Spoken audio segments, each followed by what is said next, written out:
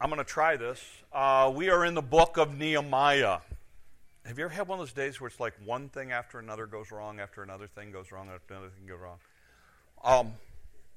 And she's at work today. So I'm kind of convinced that we really need this message today. So that's where we're headed. We're in the book of Nehemiah. Nehemiah is in the middle of your Old Testament, but the story takes place at the end of your Old Testament.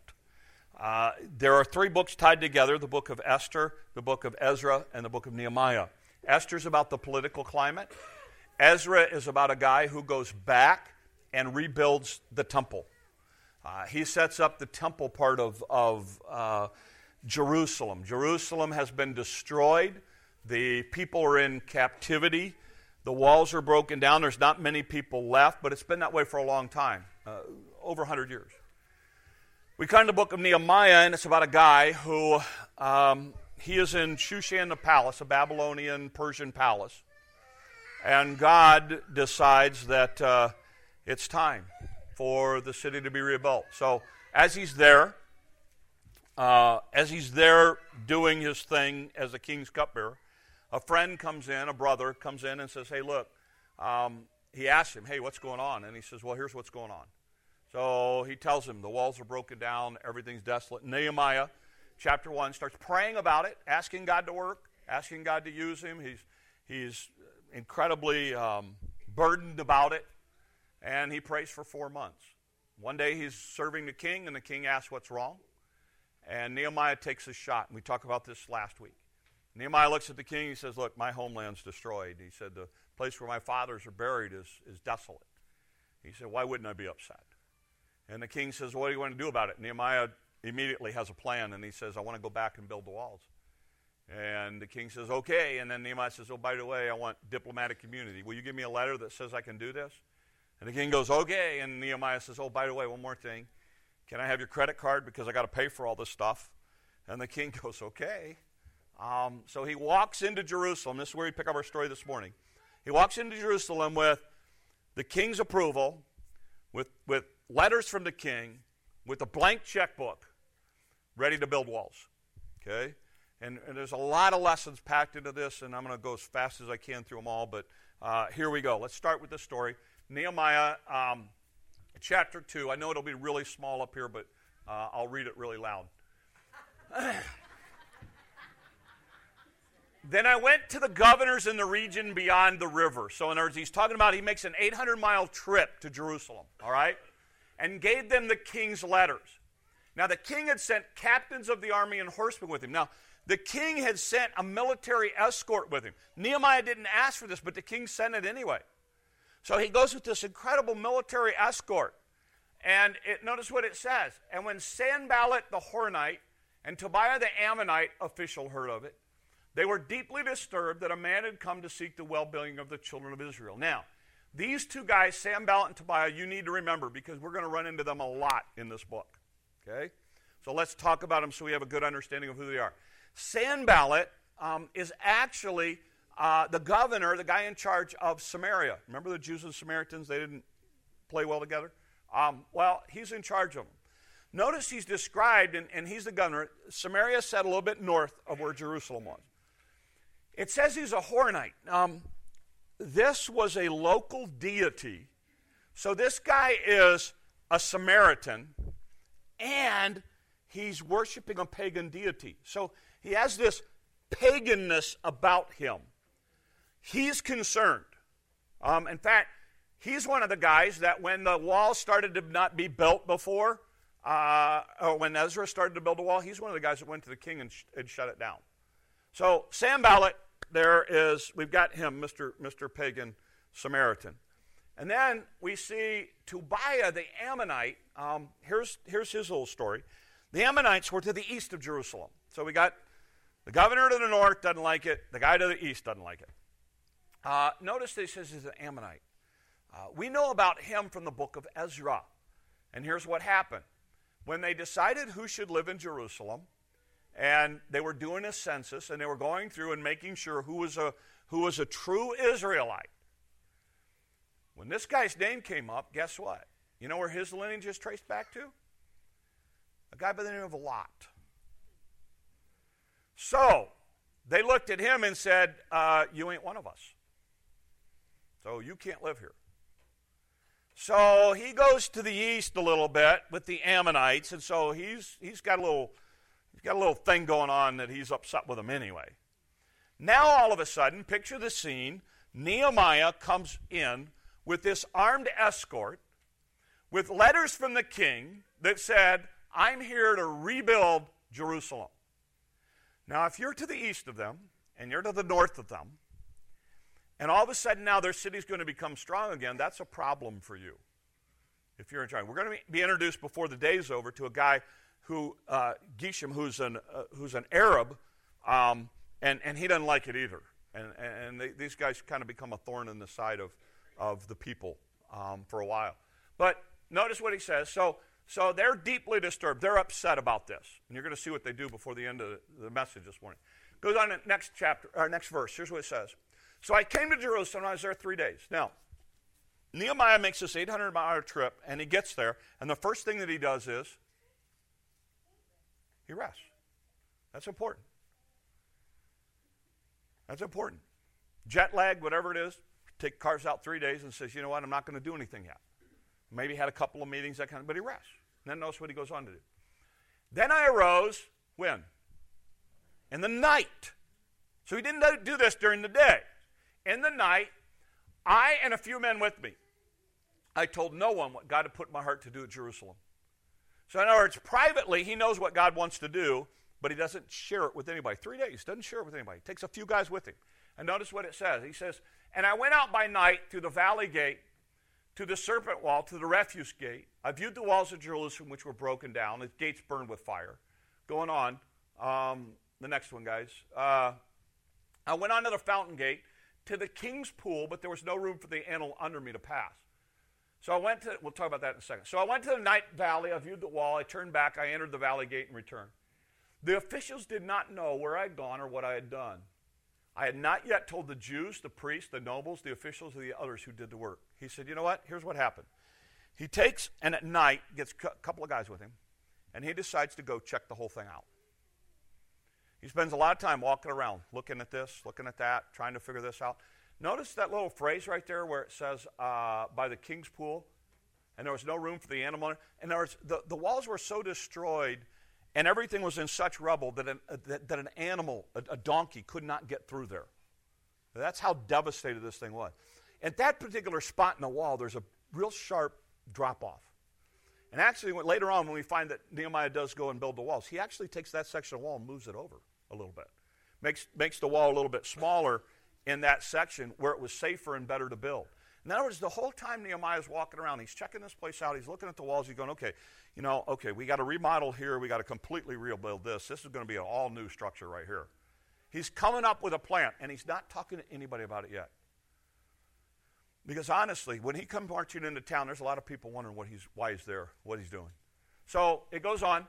He doesn't tell anybody. Now, notice what happens next, verse 17. Next one, guys. Then I said to them, so now he gathers all the people together. Now it's time for him to reveal his big plan. You see the distress that we are in, how Jerusalem lies waits and its gates are burned with fire. Now here's the thing. These people had lived this way for 100 years. You ever notice how there are things in your home or in your farm or in your house that kind of get in disrepair and you just kind of keep ignoring it? And we don't need testimonies, honey.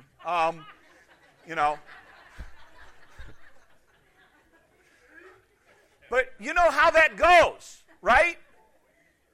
Where you've seen it so much, you just start to ignore it. And it doesn't bother you anymore. It didn't bother me once in a while.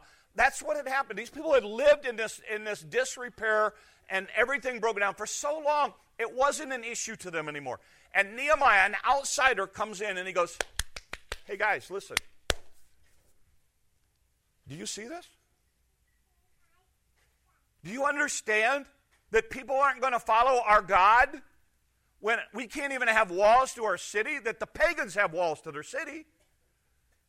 Do you understand the reproach that we're in? Do you understand that nobody's going to take us seriously until we fix this? And notice what he said. Come, Let us build the wall of Jerusalem that we may no longer be a reproach. He says, guys, we need to do something about this. And then notice what he does. I told them in the hand of my God, which had been good upon me, and the king's words that he had spoken unto me. In other words, he pulls out the letters and he goes, see this? Look, guys, the king has said we can do this. Because the king had shut it down before. By the way, see this? This is a blank check. The king's going to pay for it. Oh, by the way, see the big army with me right here? See all the guys that escorted me here? We have the king's approval for this. God has orchestrated it all for this time, right now. Let's build this thing. And notice what the people said. It said, so they said to us, let us rise up to build. And they set their hands to this good. Everybody's a big rah-rah thing. You know, yay, our team, go, go, go, go. Go Jerusalem, let's go build a wall. Now, the wall just gets built and everybody's happily ever after, right? Anytime God wants to do something great, you can be assured Satan's going to get his fingers into it. So notice what happens next. Going on. Here's what it says. Next phrase. But when Sanballat, the Horonite, Tobiah, the Ammonite, and Geshem, the Arab, now we got another guy. He's on the other side of the east. He's on the west side. Okay. He's technically under Babylonian Persian rule. Okay. But he gets in it. Because again, Jerusalem's going to become strong. That could be a problem to all of us really close. When they heard of it, they laughed at us and despised us and said, what is this thing that you are doing? In other words, you guys really think you're going to rebuild these walls? Really? Because remember, when they went into captivity, a lot of the strong, young people were pulled away. It was the aging people that were there. A new generation had come up, but they didn't know anything about a strong city. They had gotten used to seeing 100 years of decay. And he looks at me and he says, what is this thing you're about ready to do? Really? You guys think you can pull this off? And then notice what he does.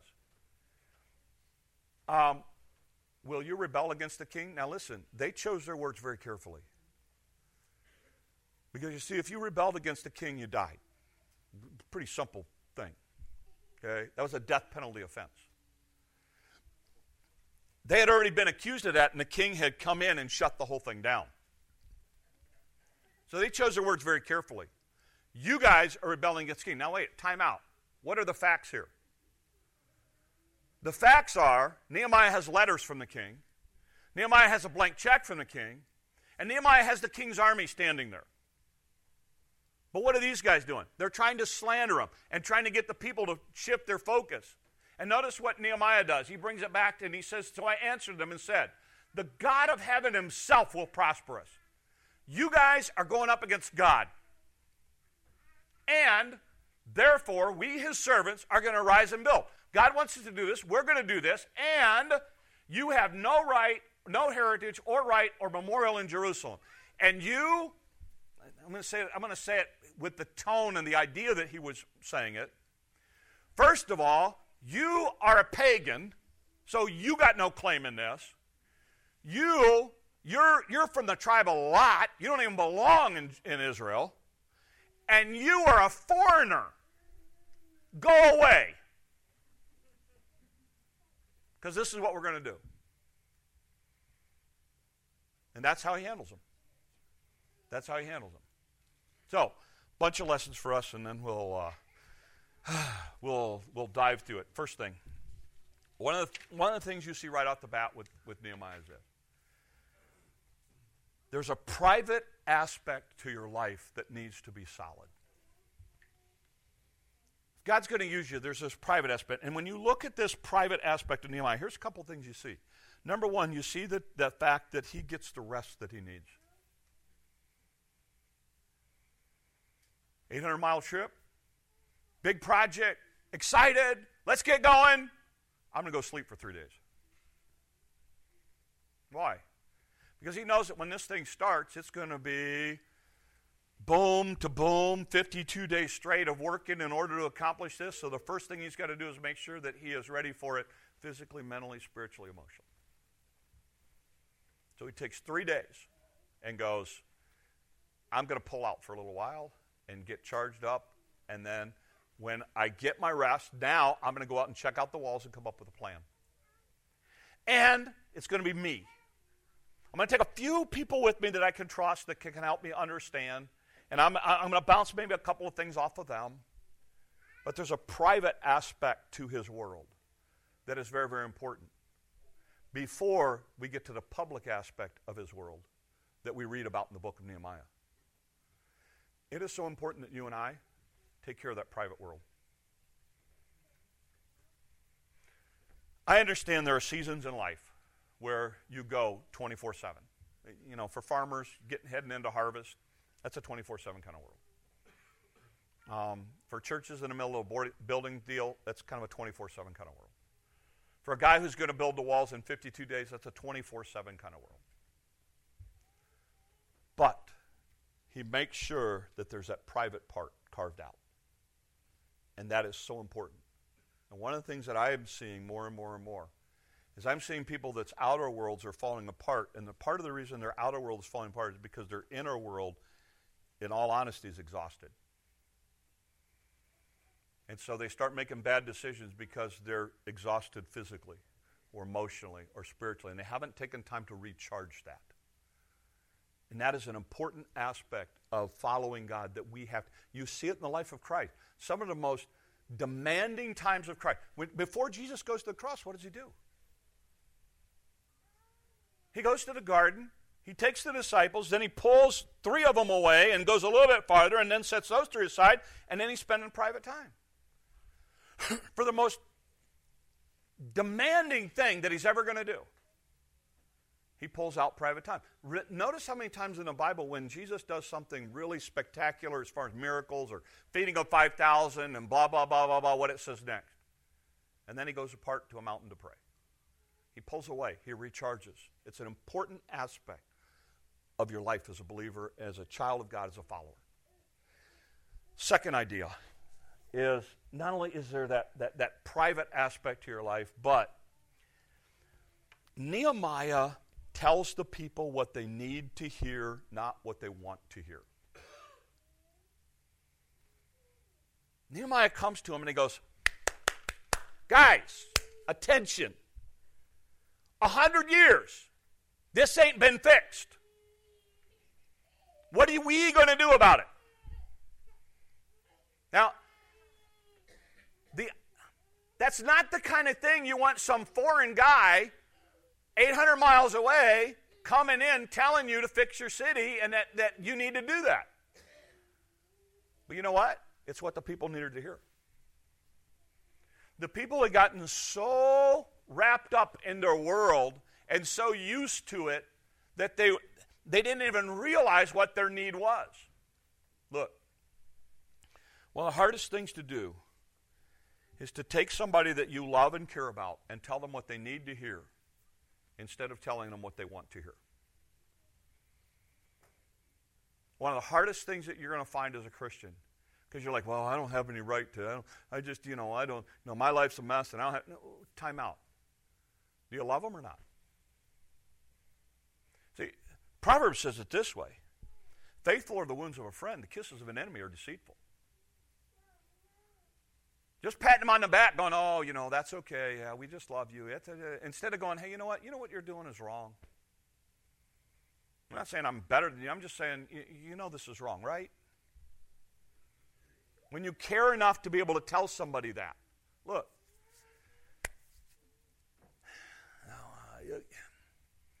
When you watch your kids make mistakes, whether they're 10 or 20 or 30 or 40 or 50, you need to love them enough to pull them aside and go, hey, look, I'm concerned. This is not a good path. And like my kids, the saying in our house is this: Dad's going to give you his opinion whether you ask for it or not. Because I love him. I care about him. I don't want to see him pay the price that I watched a lot of other people pay. And you go, well, I just want my kids to love me. Well, you know what? I want my kids to be healthy and safe, and I don't want them to have to go through some of the things that I watch other people go through. So you know what? If it means they're not going to like me for a little while, okay.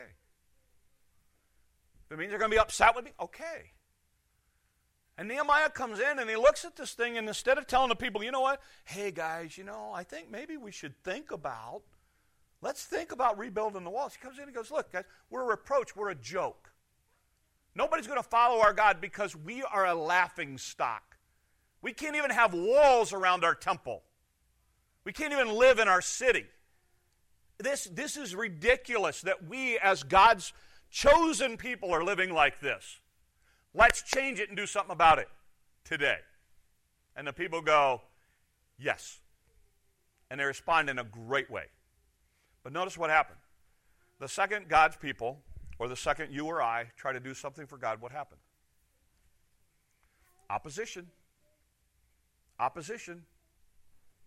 One of the ways that you know, here's a great test.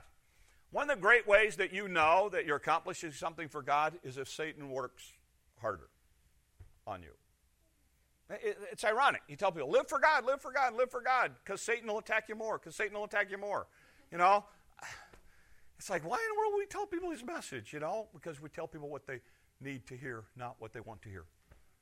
That's why. And one of the things that you see here is the second you start to accomplish something for God or tackle something for God, opposition is going to come.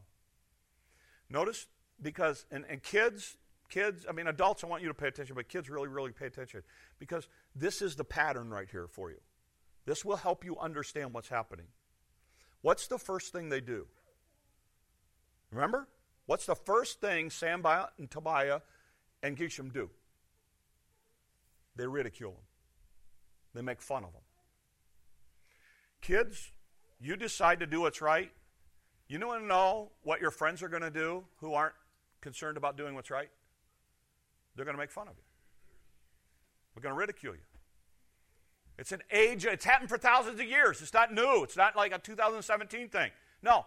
You go to do something wrong or do something right in front of your friends, they are going to make fun of you.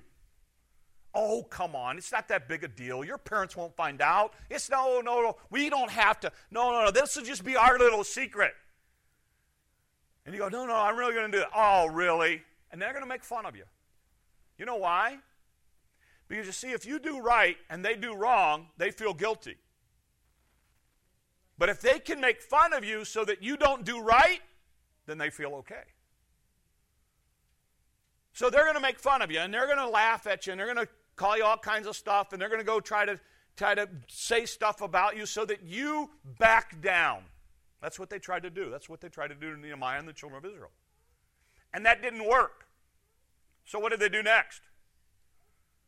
They started slandering them. They started making up stuff about them. They made up crazy stuff. You get this? Crazy stuff.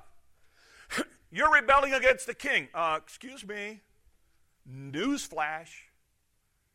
Letter with his stamp on it. Check. Written out to me for whatever I want. Army. Really? You think that's going to fly? But see, they started making up, and that's exactly what will happen. If they can't get you to stop by making fun of you, they will make stuff up about you. And the second they can start picking away at you that way, then they feel better about them doing wrong. Understand, that's the way it works. So it takes a Christian of character to go, you know what? I'm not going to let you make fun of me. I'm not going to let that stop me. I'm not going to let you slander me and let that stop me. I'm going to keep on going. And notice how Nehemiah responds. What does Nehemiah respond with? God is on my side. God is on my side. And he knew that he was doing right. He knew that this is what God wanted. He knew that God had this at his plan. He knew that God was using him. So he said, you know what? I'm not listening to you. I'm going to go do what's right. We're going to go build the wall. We're going to go build the wall. And what we need a generation of adults and kids who sit there and say, you know what? We're going to do what God's called us to do. Really don't care. Make up stuff, laugh at us, do whatever you want to do. We are going to do what we need to do, what God has called us to do. Because you see, here's what's happening. And this is a subtle thing, and you're going to see this as the story goes on. These guys realize that if they can pull Nehemiah away from building the walls, actually at one point, they're going to try to get Nehemiah involved in meetings so that he's in so many meetings he can't build the wall. That's how crazy this gets. Nehemiah stands back and looks at this situation and realizes my goal is to build a wall. God's called us to build a wall. And so Nehemiah, and this is the last idea that I think is there, Nehemiah stands up to him and basically confronts them. And Nehemiah, in essence, comes to a point where he says, go away. I don't even want to talk to you. That's going to become really blatant down the line that's literally what he says. Go away. I don't want to talk to you. And you go, boy, that just doesn't sound like it's Christian, Pastor. I mean, aren't we supposed to? Didn't Jesus say, blessed are the peacemakers? Shouldn't we try to work it out with Sanballat and Tobiah and Geshem? Shouldn't we try maybe have a couple of meetings and try to smooth everything over? No. You go, wait a minute, I'm struggling because Jesus said, blessed are the peacemakers. Yeah? Let me ask you a question. Did Jesus sit down and talk to the Pharisees and Sadducees and scribes? No, they were on a different page. In fact, Jesus said, hey, you guys, come here. I got an opportunity to talk to you guys. Let me see. See those guys over there? They're like the tombstones. They look all pretty on the outside, but inside they're rotten. They're decaying. They're dead. Oh, that group over there, they're like snakes. Give them a chance and they'll bite you and destroy you. Not a lot of peacemaking going on there. Why? Because here's the pattern, and this is the principle. When it was somebody who was teachable, Jesus responds with love, kindness, mercy, gentleness, goodness, all those things. When it was somebody who was opposed diametrically to his message and tried to undermine his message, he confronted. Woman at the well, compassion, mercy, kindness. Pharisees who were trying to get him to sin, confront. Nehemiah, we have Sanballat, Tobiah, Geshem. These guys trying to undermine everything that he's doing. What does he do? He confronts them. He confronts them. Because one of Satan's tools, and this is a subtle tool, but one of Satan's tools is, had Nehemiah spent time and said, okay, guys, I'll tell you what, let's go to dinner, let's sit down, let's just try to talk this out. Let's see if we can compromise on something that will let me do the wall and keep you guys happy and blah, blah, blah, blah, blah, blah. Nope. He looks at him and he goes, guys, this is not your deal. You just need to stay away. This is our wall. We're building this for our God, and you don't have any part of it. So move on. And you go, man, that sounds tough. Let me tell you something. When it comes to leadership, when it comes to God's work, there are times that that's exactly what has to be done. There are times that you have to confront and oppose those who are trying to stop the work. These guys are going to get more and more subtle as it keeps going on, and it keeps going on. Kids, listen to me. There are some kids that you just need to go, you know what? I can't be friends with them. I can live peaceably with you. I can be as nice as I can to you as a human being. But the bottom line is, I can't be your friend because you're on a completely different page than I am.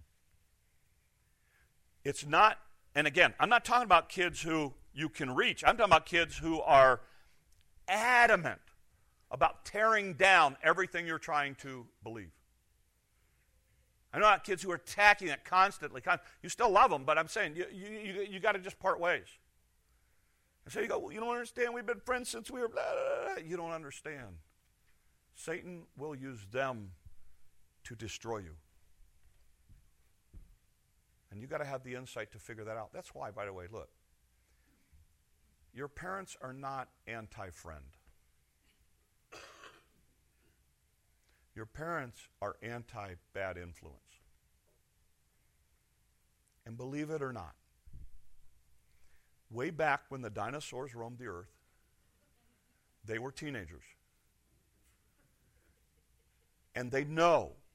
You're like, well, they just don't understand. They didn't have all the technology. You don't understand. Maybe we didn't have the technology, but nothing's changed. Nothing new under the sun.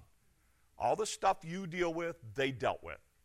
They dealt with bullying. They dealt with friends. They dealt with parents' rules. They dealt with where they couldn't go. They dealt with curfews. They dealt with all that stuff too. Okay?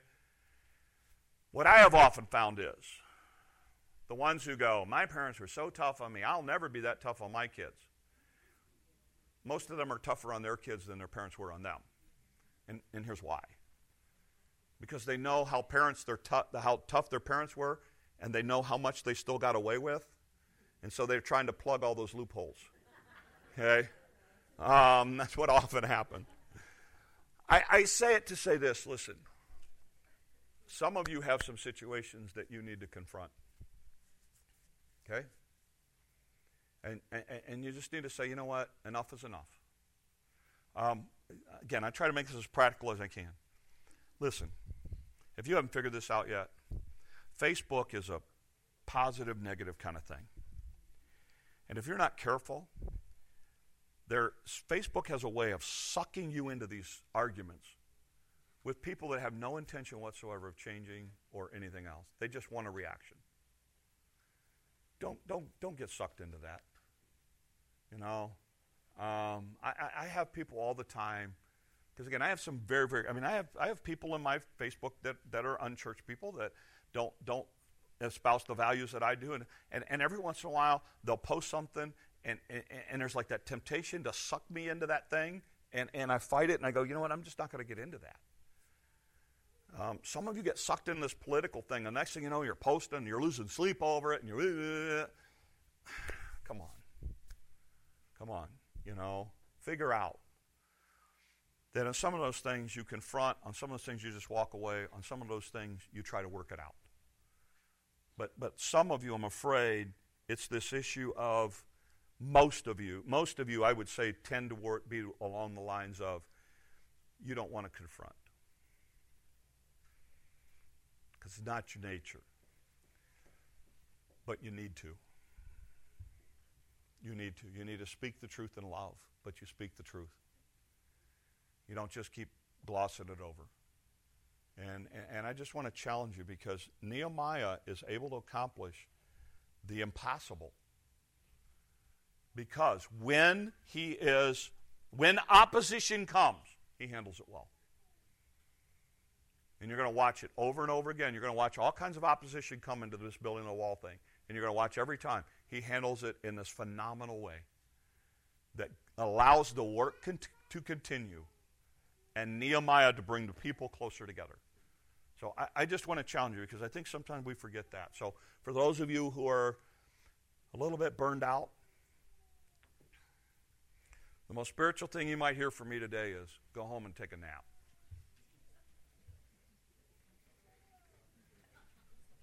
Recharge. Do whatever you need to do to get the... By the way, and you go, well, I do that every time I sit in the chair. Then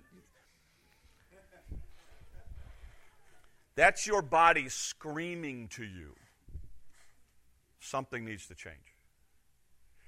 This has been my experience. God loves you.